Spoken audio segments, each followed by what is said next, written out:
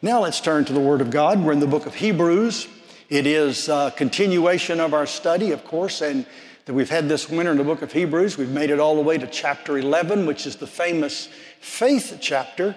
But we have, instead of reading the whole chapter, we just have a few of the selected verses that sort of frame the roll call of faith. Hear now the word of the Lord. Now faith is the assurance of things hoped for, the conviction of things not seen. For by it, that is by faith, the people of old received their commendation. And then verse 13, these all died in faith, not having received the things promised, but having seen them and greeted them from afar, and having acknowledged that they were strangers and exiles on the earth. For people who speak thus make it clear that they're seeking a homeland. And if they'd been thinking of the land from which they had gone, they would have had opportunity to return. But as it is, they desire a better country, that is a heavenly one. Therefore, God is not ashamed to be called their God, for he has prepared for them a city. And then verse 39 and 40. And all these things, though commended through their faith, all did receive what was promised, since God had provided something better for us, that apart from us they should not be made perfect. The word of the Lord. You may be seated.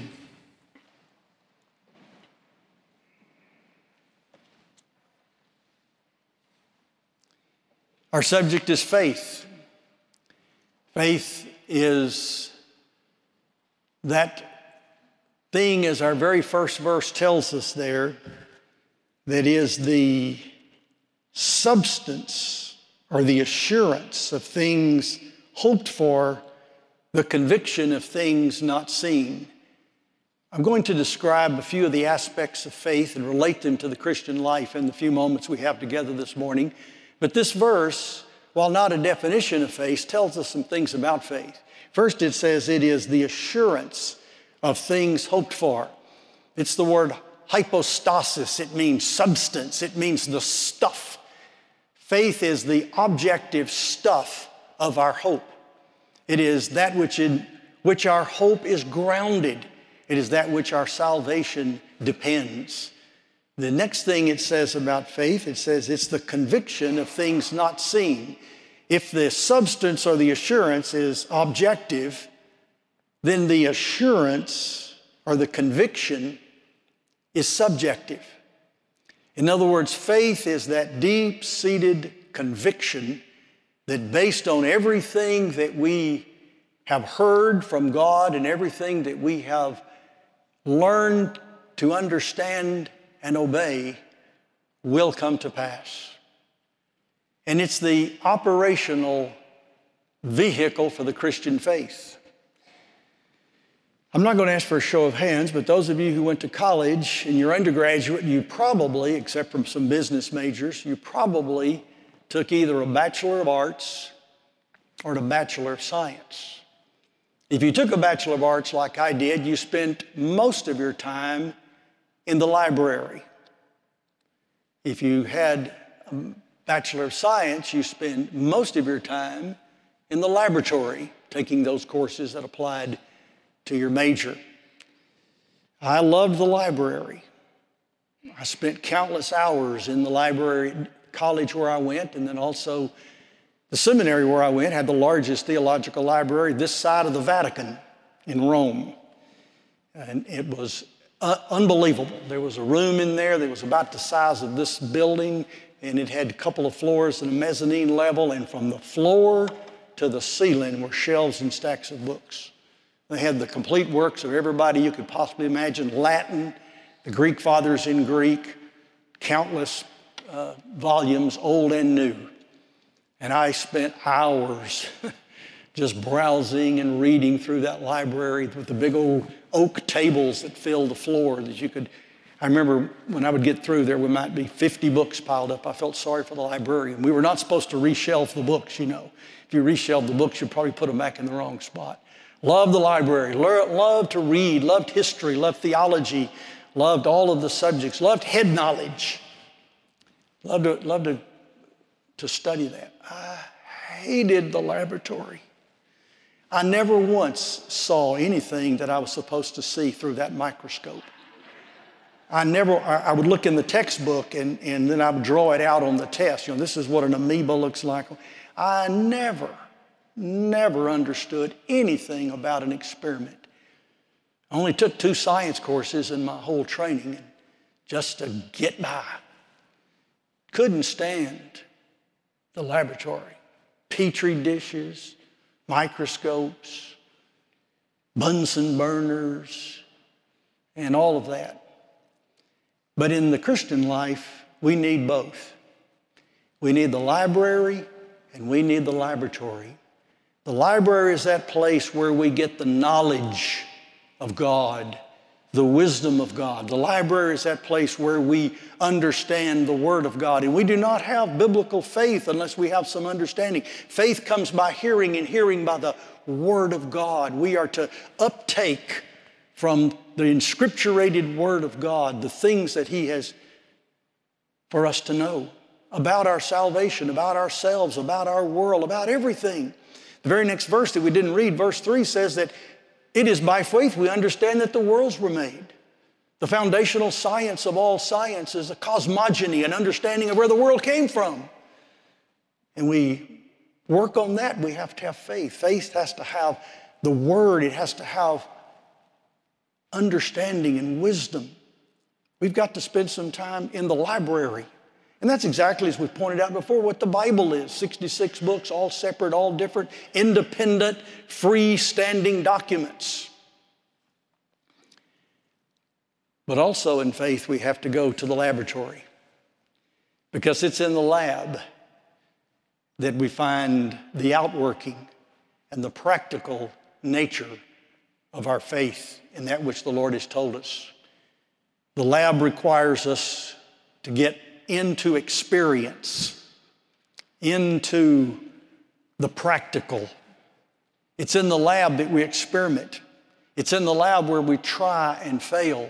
Whereas when we go to the library, we study things that are theoretical. When we go to the laboratory, it has to be practical. We have to be able to do it. We have to mix this with that. We have to do the formula and whatever it takes to make it work. And that's the way our faith is. We go to the library, the Word of God, and we study the riches and the wisdom of God. But then in life, in the living of life, in the getting up, going to work, deciding what we're going to do, in driving our car, in working at our job, in our relationships, in our earning of money, in our handling of all kinds of interpersonal affairs, in our civil government, in our personal lives, in our everything has an outworking of something the Word of God has taught us. And our faith has to be operative in our daily life. In the Scriptures, we read absolutes, positive truth, infallible truth of God as revealed to us through His prophets and through the poets and the lawgiver Moses and others, the great writers of Scripture, the apostles. But it's in the laboratory of life that we find the variables, the gray areas, the vicissitudes of life that press in upon us and things that happen to us. And I'm telling you, you can't figure out your theology in the laboratory, because there's just too many anomalies. There's too many trials and error. There are too many things that fall apart. There are too many options to fail. Your theology must come from the Word of God. Then when you get it into the laboratory of your daily living, when you're sitting in that hospital waiting room, waiting on that report, you need to have, with all the anxiety that sweeps upon you and all of the uncertainty and your mind racing ahead, there needs to be a settled, foundational feeling within your soul that this needs to be understood in the light of what God has taught me about His faithfulness, about the fleeting nature of life, And on you can go. Many, many things. It's practical. There's a sense in which the library of God's Word gives us our principles.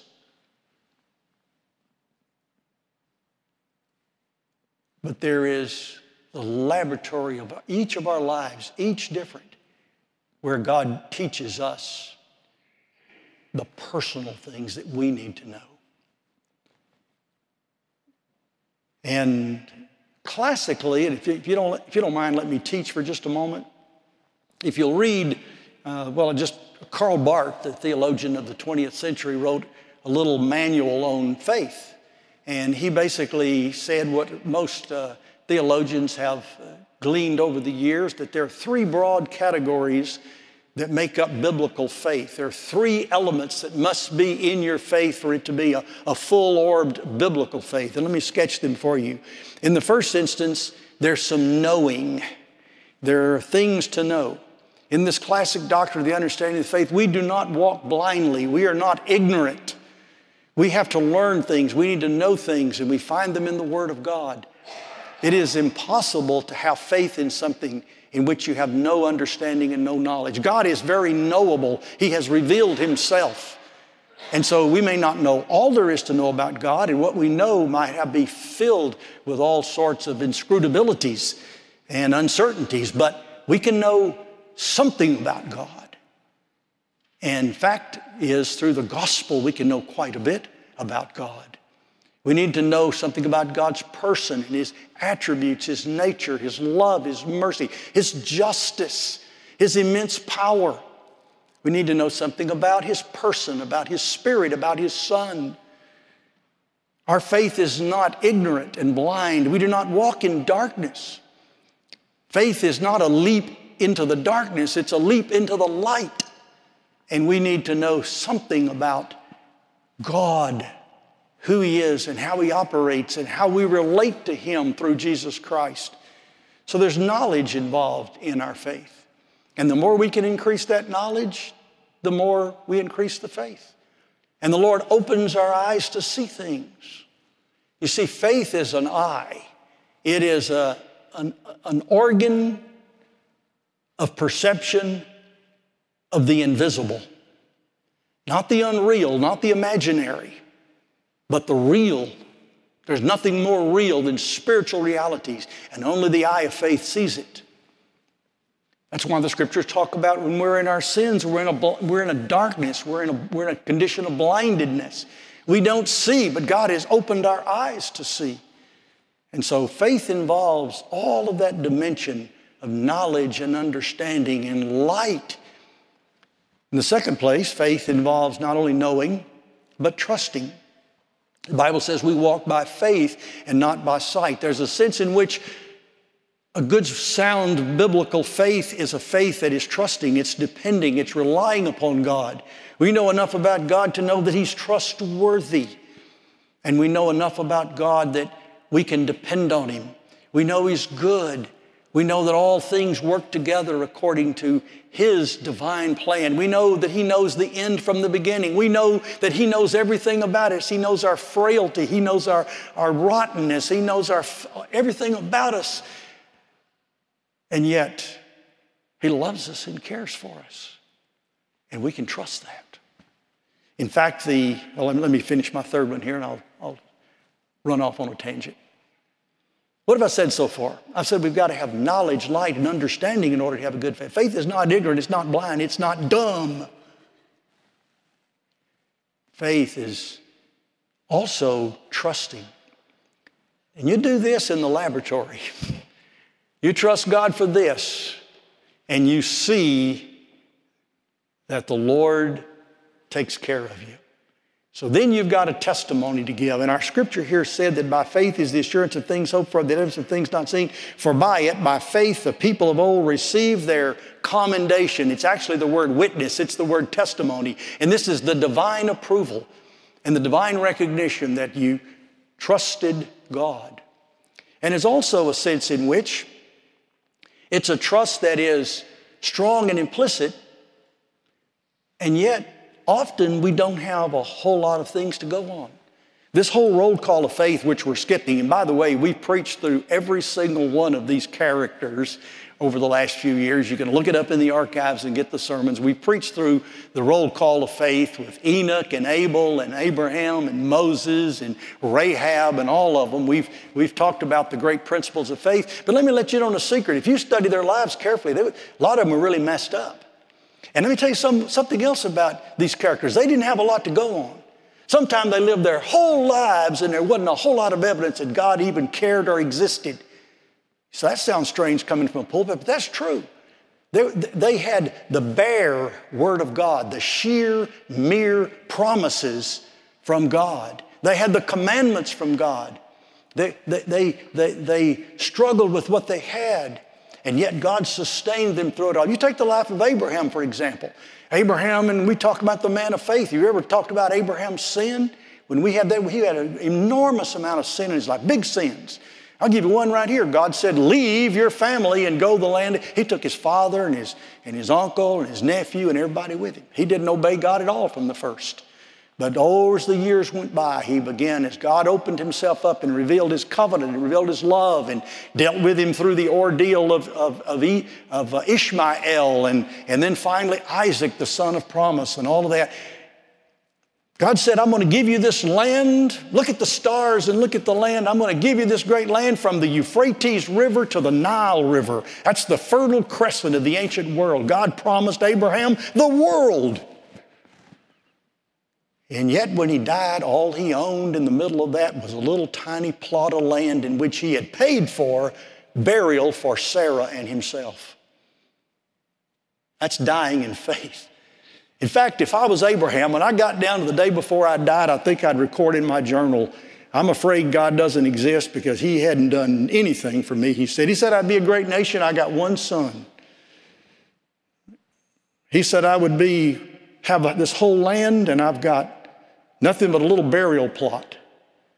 He would go down. He said, yet the Bible tells us that Abraham believed God. He was looking for greater things. And of course, it ended up God gave him a nation. In Christ, there's a whole nation of redeemed humanity. God gave him a land. It's going to be the heavenly city, the real city that he was seeking, as the text says. So there's a sense in which you trust God, even though you don't have a lot of physical evidence in front of you that God is hearing your prayers and that God is working. On the other hand, there will come those moments, I promise you, I stand here and promise you that if you live your life before God in trust, there will be those confirming moments in your life when he will lift you out of a miry pit, when he will protect you from the devourer, when he will see your life have elements in it of the miraculous. And if you're not careful, you'll miss it. But the eye of faith will see it and say, that was God. That's the only explanation. That was God doing that for me and sparing me. If you live long enough and walk with the Lord in trusting him. Well, let me hurry on. I'm running out of time. First element's knowing. The second element is trusting God with all your heart. Though he slay me, yet will I trust him, said the ancient sage. And then the third place, faith involves obedience. That's right. We're saved by faith, apart from the works of the law. But a faith that is genuine, a faith in God that has been engendered by his Spirit, that has been quickened and awakened in your heart. If it's the real stuff, it will do something. Faith without works is dead. There will be a manifestation in your life of your faith. You will learn to obey God. We walk by faith and not by sight. We stay in step with the Spirit. And God calls us to live from faith to faith. The just shall live by faith. That not only means that we will receive our life by faith, we will live by faith, but we will live our lives by faith. In fact, the living of the Christian life involves this obedience. Knowing, trusting, and obey. I like that old song that says, trust and obey, for there's no other way. That's the Christian life.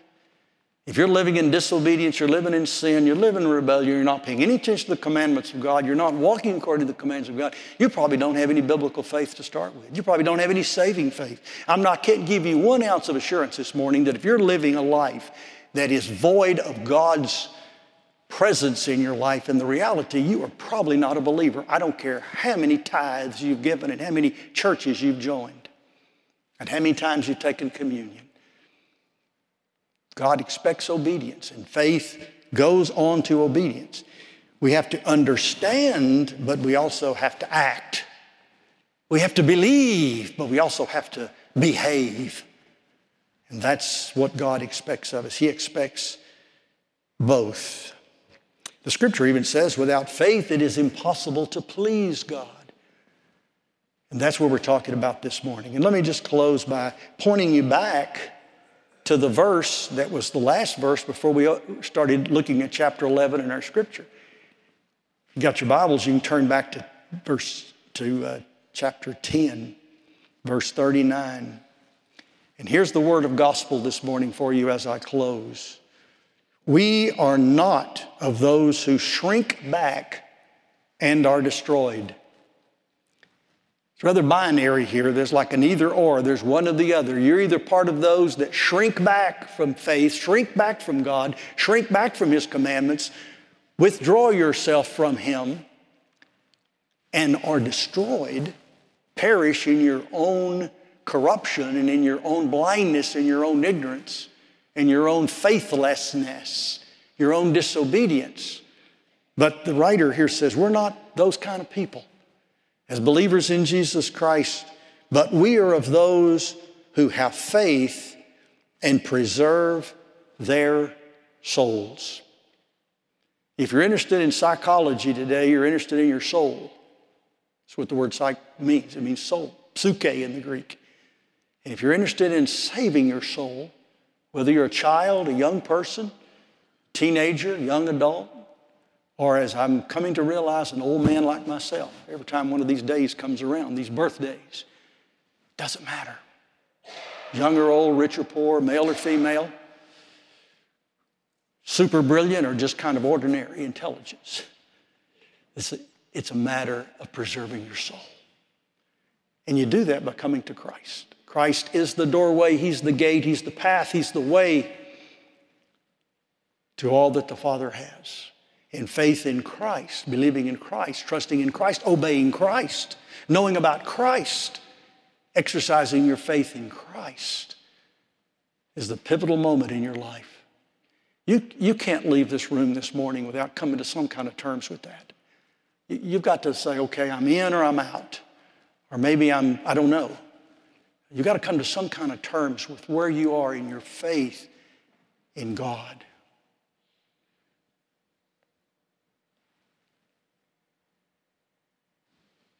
Get in the library. I'm here to tell you, you're already stuck in the laboratory.